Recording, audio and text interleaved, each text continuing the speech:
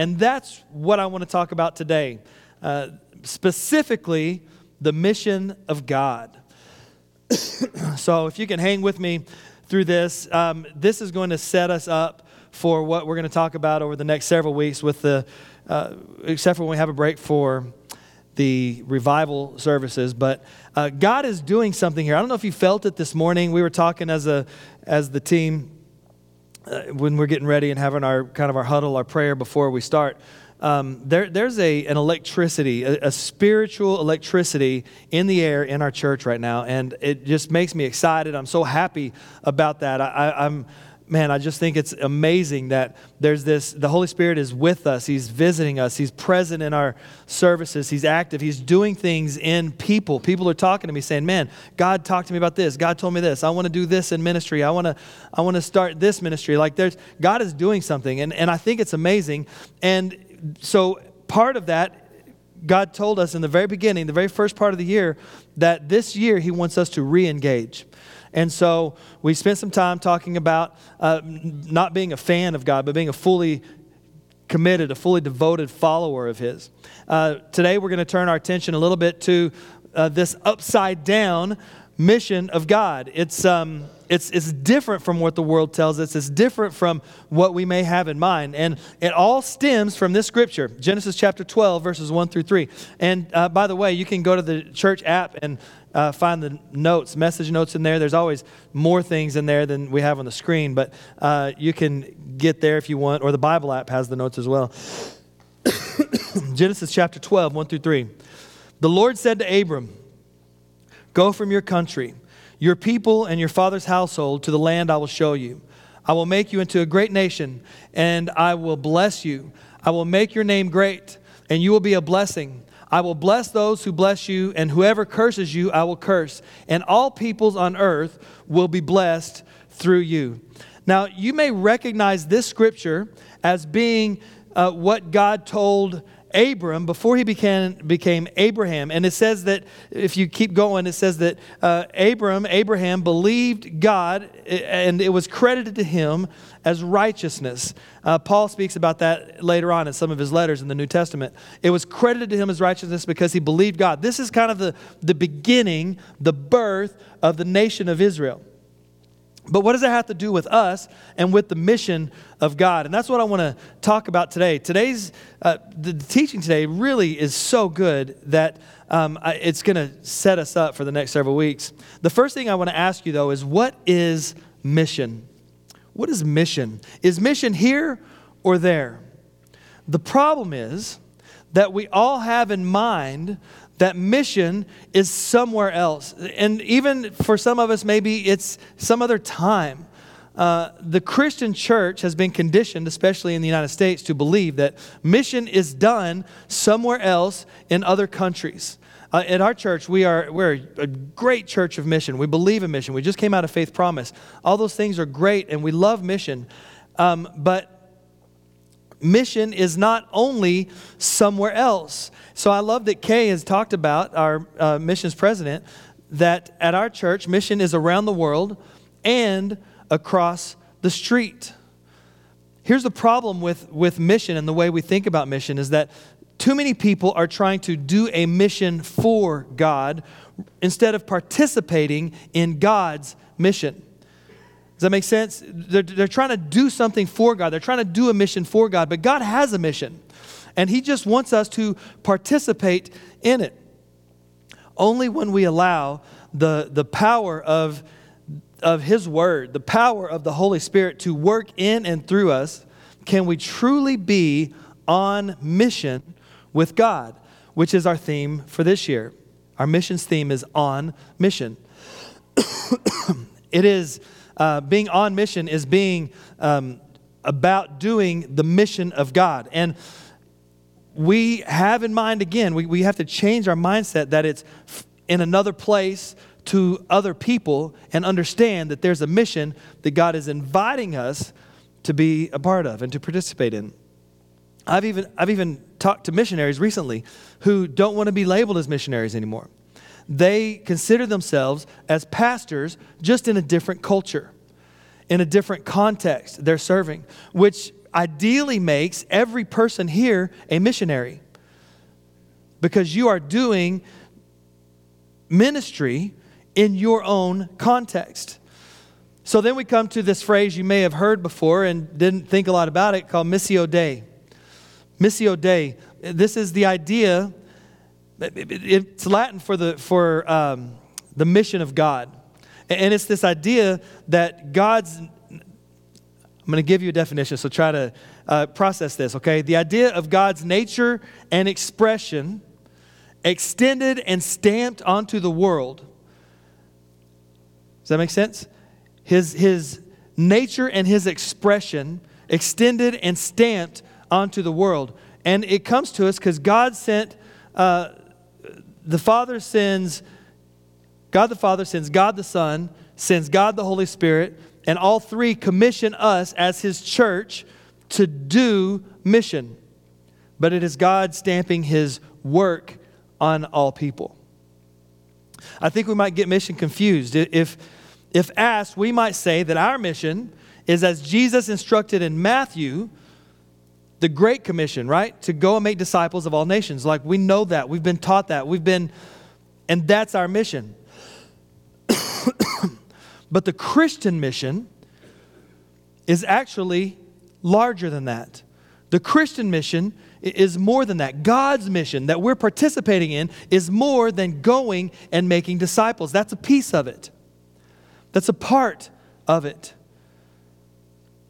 Because he says it other places too. So in Matthew, he says the Great Commission to go and make disciples. In Luke, it's recorded that John says to his followers, they should go to Jerusalem. You remember this? In Judea and to the ends of the earth. Right? We know that. Or John says, as the Father has sent me, so I send you. That's what Jesus is recorded as saying in the book of John. As the Father has sent me, so I send you. So it's this idea of sending. And so we take from that because mission is sending, that we're being sent somewhere else if we're called to be a missionary. I remember whenever I was beginning to feel a call to ministry, I was scared to death he was going to send me to Africa. Right? For me, somehow I equated ministry to going to Africa. As a missionary. And that's not what I wanted. I was like, God, you're going to have to change me because I don't want to go to, now I want to go visit Africa. But everything I knew about mission at the time was people called to mission, to be a missionary were guys who went into the culture and lived in a hut. And, I was like, as a 14, 15-year-old boy, I did not want that. So if that's not mission then, why is it that the Christian mission early on was so, the sending part was such a large part of the beginning of the church? Well, for one thing, it is what spilled out of them as they became so enamored with God and with his love. But we might look at them and say, well, it was because Jesus told them to. Jesus said to go and make disciples. But remember that in this time, in that first church, in the Acts chapter 1, 2, 3, they didn't have the Gospels like we do, Matthew, Mark, Luke, and John. They weren't written down like that. They didn't have these words of Jesus. Those came later. So really, we can't say that Jesus had commanded them in that way. So is it because other world religions were lacking? Think about what was going on at the time. Stoicism. Stoicism was kind of lofty and dry. Paganism, you've all heard about that, was metaphysically incredible, but it was morally bankrupt. Mystery religions, kind of dark and foreboding. And Judaism was law-bound and introverted. So you take what was going on in the world at the time, then it would make sense that Christianity burst onto the scene and it filled a void that the others could not fill. Excuse me. Now that might be part of what was happening there, but honestly, it doesn't tell the whole story. So what drove early Christians? What compelled the first followers of Jesus, the ones who didn't have the written New Testament the way that we do? What drove them? Well, remember that what drove them was, first, that we're talking about the Jews in the beginning, right? They were the Jewish people. What drove them was they knew the story that they were part of. These were Jews we're talking about. The beginning of the story, when God spoke to Abraham, he knew it was the beginning of a story. And so they could trace it all the way back to that. And they knew that Jesus then was the next step of their story. Thank you. Isn't she wonderful? Thank you. All right, so we're talking about Jews. Are you staying with me so far? Listen, the preaching part is coming. We're in the teaching part now. We're talking about mission and what missionaries are and what mission is. All that's amazing. So here's the thing. They knew the story. They knew the story so well because they were part of the story. It was their story. It started with Abram when he was called by God to be a blessing to all people. And this was the story they were in, and it goes on that they were in, and it went on to Moses, and the law was given to Moses, and they were led out of Egypt, and then they started their own country, and they had their own land, and it was really the beginning, and they knew the story. They knew the story well. So they would, as they knew this story, the ones who truly believed, they couldn't believe that this next step, this Jesus, they would understand that their story had reached a decisive moment. This Jesus is the one that we've been waiting on. This Jesus is the one that was promised so early in the beginning. This Jesus is who we were waiting on. So they get all excited, and out of them spills mission. They just can't help it. They're living the story. It's compelling them. They didn't have to have the command by Jesus to go and make disciples. We have that. Those first 60 years, they didn't. They were just doing it because they were compelled. They knew the story. And that leans into these first missionary journeys. These first missionary journeys resulted in an influx of pagan converts. The pagans got excited, that we would say Gentiles today, because everybody else was excited. The Jews were coming in. They're all excited. Oh, this is awesome. Look, this is great. God is amazing. Look at the story, and you could be a part of it. And pagans were like, hey, I want to be part of that. This is exciting for them. So the result of this mission, this is amazing. Go to Acts 15. The result of this mission caused the first council to be called. Wouldn't it be awesome if we had to call a council because the result of our ministry was so successful? That's what happened. The mission was so successful, they said, well, there's so many people coming, we don't know what to do with all of them. All these pagans and Gentiles, they don't know what's going on. Oh, what are we going to do? I don't know. Let's call a council. I love the council's decision, by the way. Here's what they said in chapter 15, verse 29. This is a side note. They had all these arguments. Should we make them be Jews? Do we need them to go get circumcised? Do we need them to be converted? How do we do this? What do we do? Are they now Jewish people? And some of the Jews were like, yeah, they need to be Jewish people. Send them all to be circumcised, and let's convert them to the Jewish faith. And then others were like, no. So they met together. Jesus' brother James wrote a letter, and this is what he was the head of that council. This is what they said, Acts 15:29. This was what they decided. Remember, 613 laws in the Old Testament. And this is what they boiled it down to. You are to abstain from food sacrificed to idols, from blood, from the meat of strangled animals, and from sexual immorality. You will do well to avoid these things. Farewell. Are you kidding me? They just had taken centuries of rules and regulations and all of the things that the Jews were doing, and they boiled it down to this sentence. You are to abstain from food sacrificed to idols, from blood, from the meat of strangled animals, and from sexual immorality. You would do well to avoid these things. Welcome to the faith. Welcome to faith in Jesus Christ.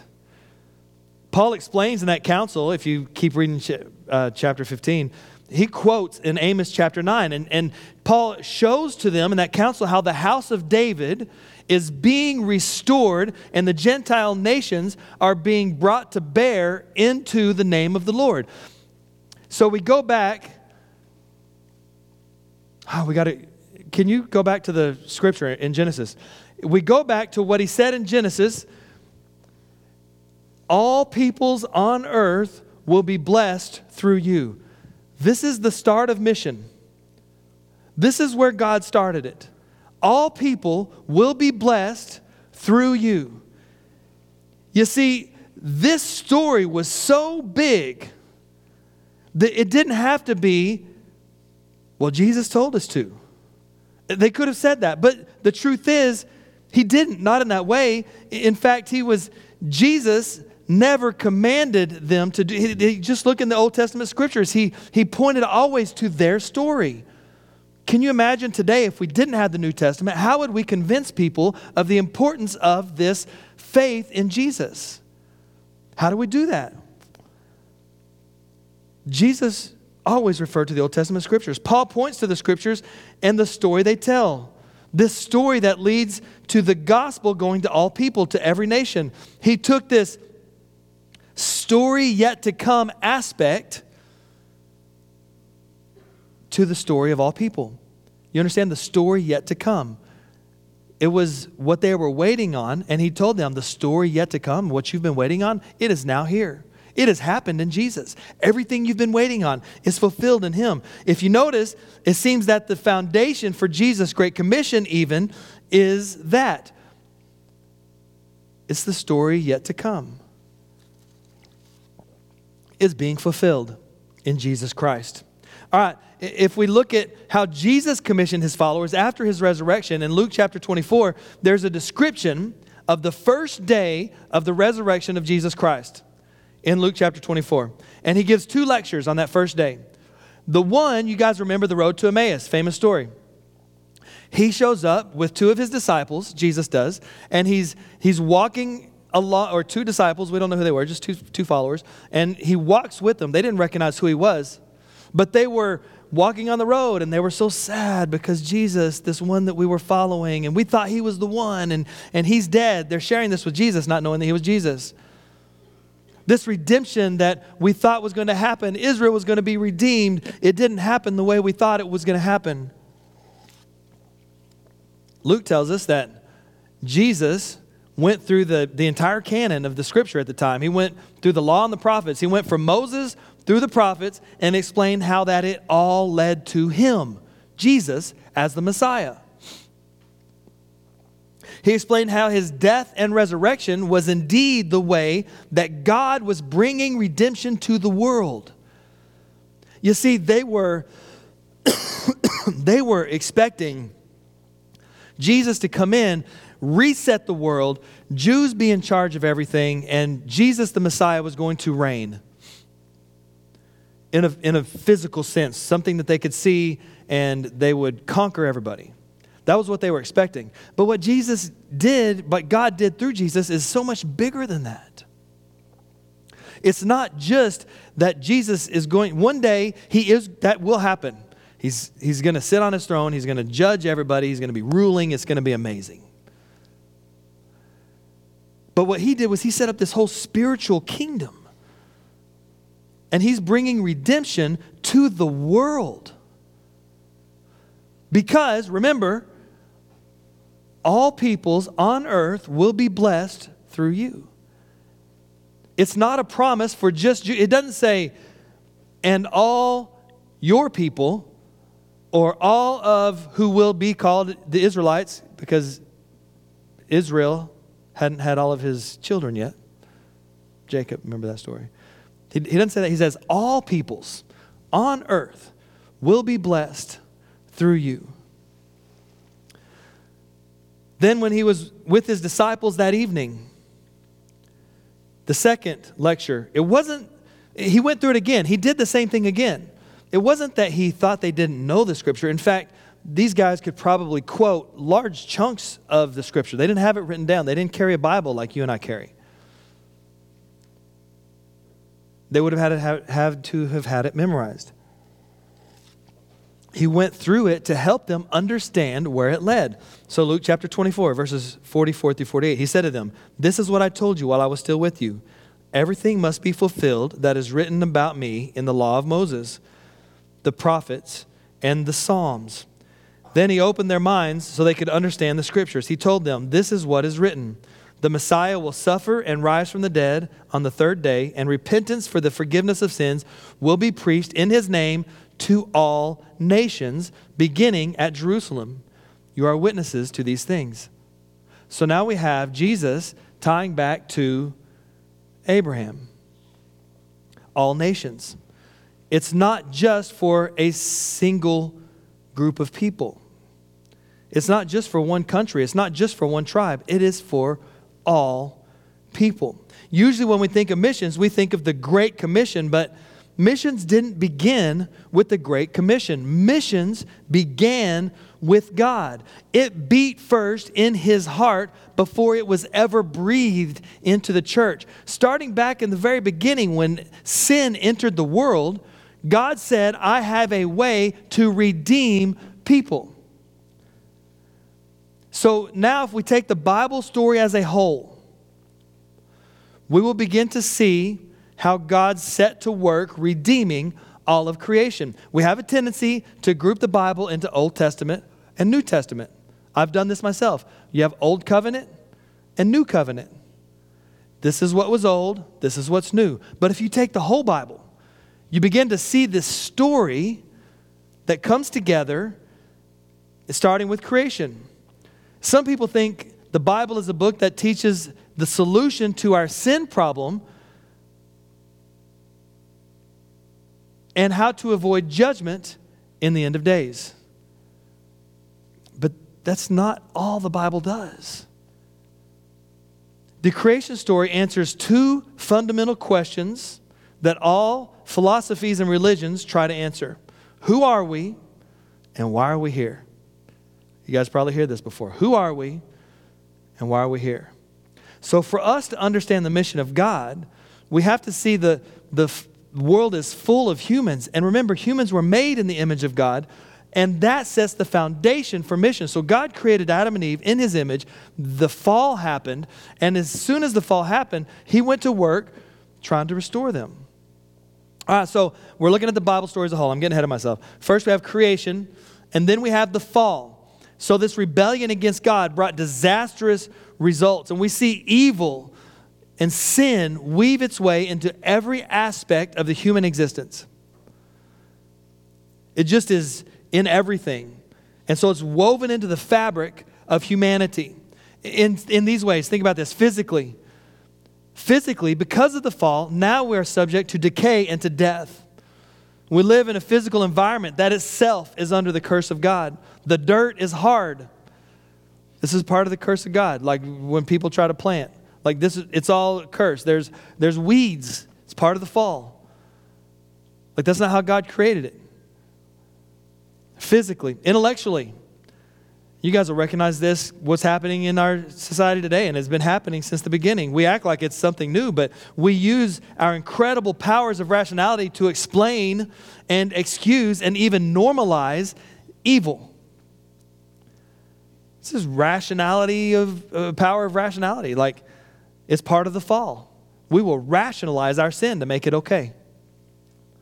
Things that we know is sin, people rationalize it.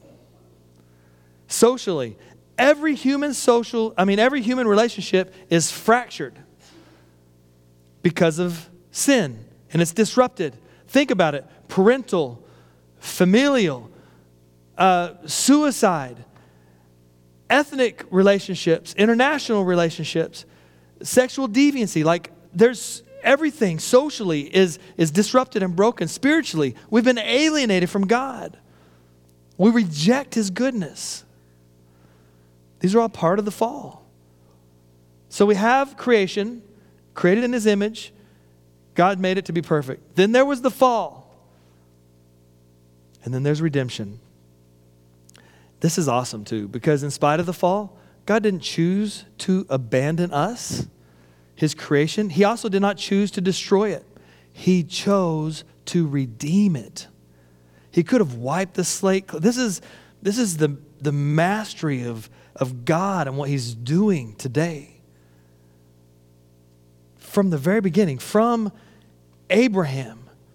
He started over from Abraham and said, man, you guys have made a mess of this. But don't worry. I've got a plan. There's an old guy over there. His name's Abram. I'm going to use him. Abram, come on. You will be a blessing to all nations. So if we take the whole story of the Bible, we shouldn't read it as two separate parts, but as one whole. So back to our scripture for today. God's plan then was to deal with the problem of humanity, sin and division, through Israel, the people of Abraham. That was his plan. Paul says later on that we have been, as Gentiles, adopted into the kingdom of God. We have been made a part of. We are heirs to the kingdom of God. And then, so what do we do with the law? I was thinking about this. What do we do with the law? The law in the Old Testament, the 613 laws that the council said, hey, here's what, just don't eat some of this meat, stay away from strangled animals, sexual immorality. Like, they really reduced it. What do we do with the law? See, we don't understand that the law was really a gift of grace. It was not something to be followed to earn redemption, because he was already redeeming them. It was to shape them as his model people to all nations. He had given them something to help them understand how to be a civilized society following the rule of God. That's what he was trying to do.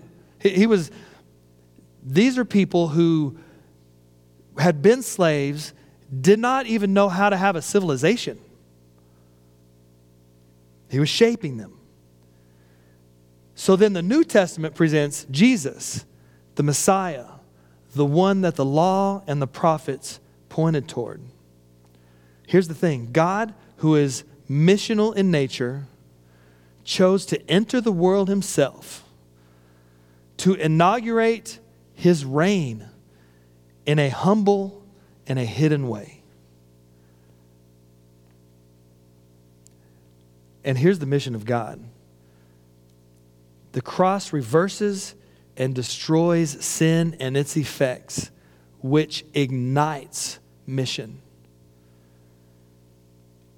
The cross is so important to what we believe and who we are. It has to be central to every dimension of the mission of God's people, from personal evangelism among friends to ecological care for creation. And we don't think about that very often. But see, the mission of God is to restore all things to himself. This all leads, the fourth part of the, I'm trying not to overgeneralize, but the fourth part, and we're going to talk about this next week, is the new creation.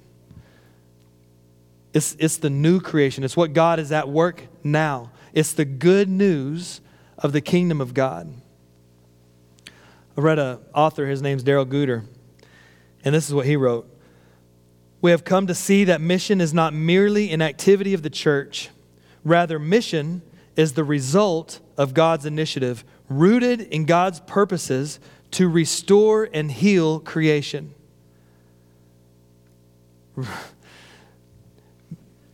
The mission of God is to restore and heal creation. This is what he's inviting us to be a part of. And when he says, go and make disciples of all nations, he's saying to us, we need to go and invite people into this cosmic, monstrous plan that God is at work restoring all of creation to what he intended it to be.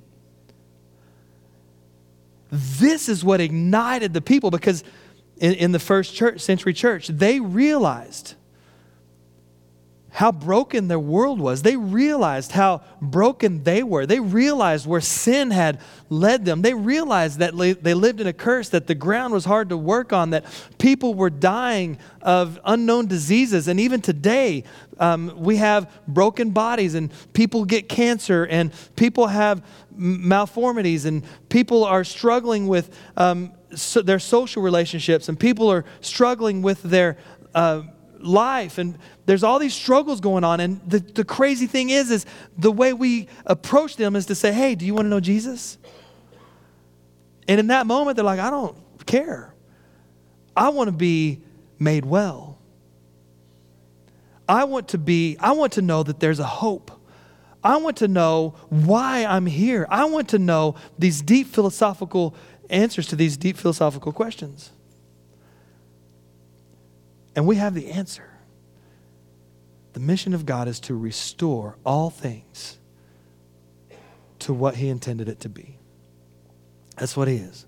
He created us in His image to have bodies that never died. That's where He wants to take us. He created this world to be perfect. Where, this is another thing. I had two thoughts happen at one time. This is sometimes what happens. But I was going to say where we don't have to work, but that's not true. God created work. It's just that work, when we work now, is cursed. So it's hard and we don't like it. We should be in a place where food comes easy and where we enjoy our work but that's where He's taking us. So when we approach people, when we go to tell them, and this is what drove the first century church, they were like, you'd never believe. This is a cosmic story. This is incredible. It's amazing. He's going to restore all people. We're going to be redeemed. The sin that you're living in now, you don't have to be bound by that. He wants to set you free. He wants to restore you into that creation that He intended for you to be. In fact, one day, the whole world is going to be restored to the Garden of Eden. Isn't that odd? Do you want to be a part of that? Well, all you have to do is believe in Jesus. And that's where we get them.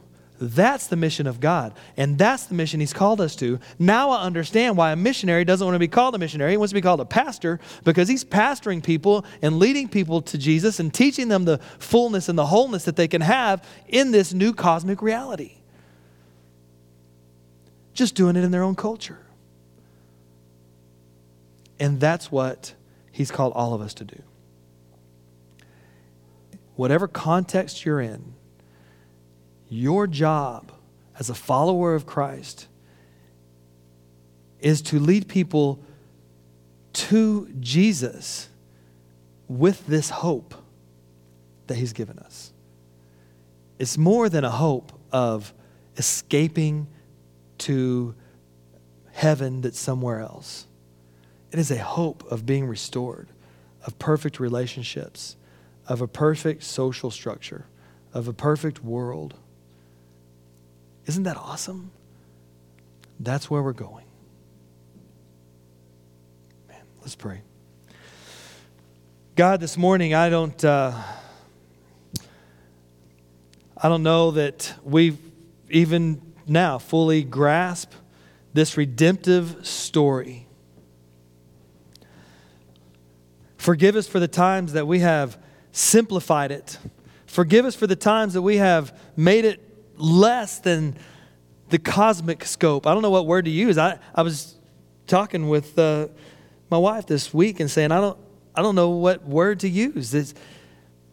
What word's bigger than cosmic? Universe. I don't know. It's big. It's huge. It's we don't understand it. How can we grasp it? This is what you want to do for us. You want to redeem us, which means you want to take us out of this broken path and you want to restore us. You want me to be spiritually restored. You want me to be socially restored. You want my relationships to be made right. You want me to be set free from sin, from bondage. It's amazing what you want to do. And on top of that, you're going to restore the world. Get out of here. It's awesome. I want to be a part of that. We reduce the gospel. Forgive us because we all do it. I do it. Forgive us. And help us as we move forward to understand that you are a God of mission. I mean, almost immediately after people messed up, it wasn't very long anyway, not immediately, but it wasn't very long that you started to create a redeeming story. You said, man, you guys have messed this up, but Abram, why don't you come here and let's do this. We're going to start this thing. It's redemptive. Through you, you will be a blessing to all people. And then we saw, Jesus says that to all nations. And Jesus affirms that it's to all nations. It happened through the Israelite story, through the people of Israel. And that's how you chose to redeem the world. Again, it's such a big deal that you would have the foreknowledge and the wherewithal to create such a dynamic and amazing plan. And then to see that realized through Jesus. And now that's the part of the story we're in. We're in that part of the story. We're waiting on the new creation. So help us as we talk day to day with the people we talk to. Help us as we create mission. This is us re-engaging with you. This is us re-engaging with you. So tomorrow when we go to work or we hang out with our friends or go to home group or whatever it is, go to the grocery store, go to a restaurant, every person we meet, I pray that you would help them to see you in us. Help them to see you in us, that we might walk around with the hope and our faces would show the hope that we have in you for this new creation. Empower us all. Thank you for being a God of mission. Thank you for the Missio Dei. I pray all of these things in your name. Amen. Listen, I just hope that this week, when you're talking to people, you will remember the hope that we have in Jesus and understand the story as a whole. Look at the cosmic reality of it all. It's amazing. It really is. Dig into that this week. And as we're talking about these things, I'm doing a lot of reading and a lot of trying to understand these things, but you do it too. Go home and read the scripture. Read the story, Genesis chapter 12. Read in Acts and Luke that we're talking about. Read and study those things, and you'll be amazed at how you see the story start to weave together. God bless you guys. Love you all so much. Bring a friend next week to revival services. What I want is for Mike to get here and walk in and feel what I felt this morning and say, man, there is a spiritual electricity in this place. And he'll say it. Mike will. Because God's doing something. He's doing something. Mike's not going to come and find that he brought revival, but a church that is in revival. God bless you guys. Have a great day. I'm gonna let Bruno wrap us up with this song here, and then we'll be dismissed.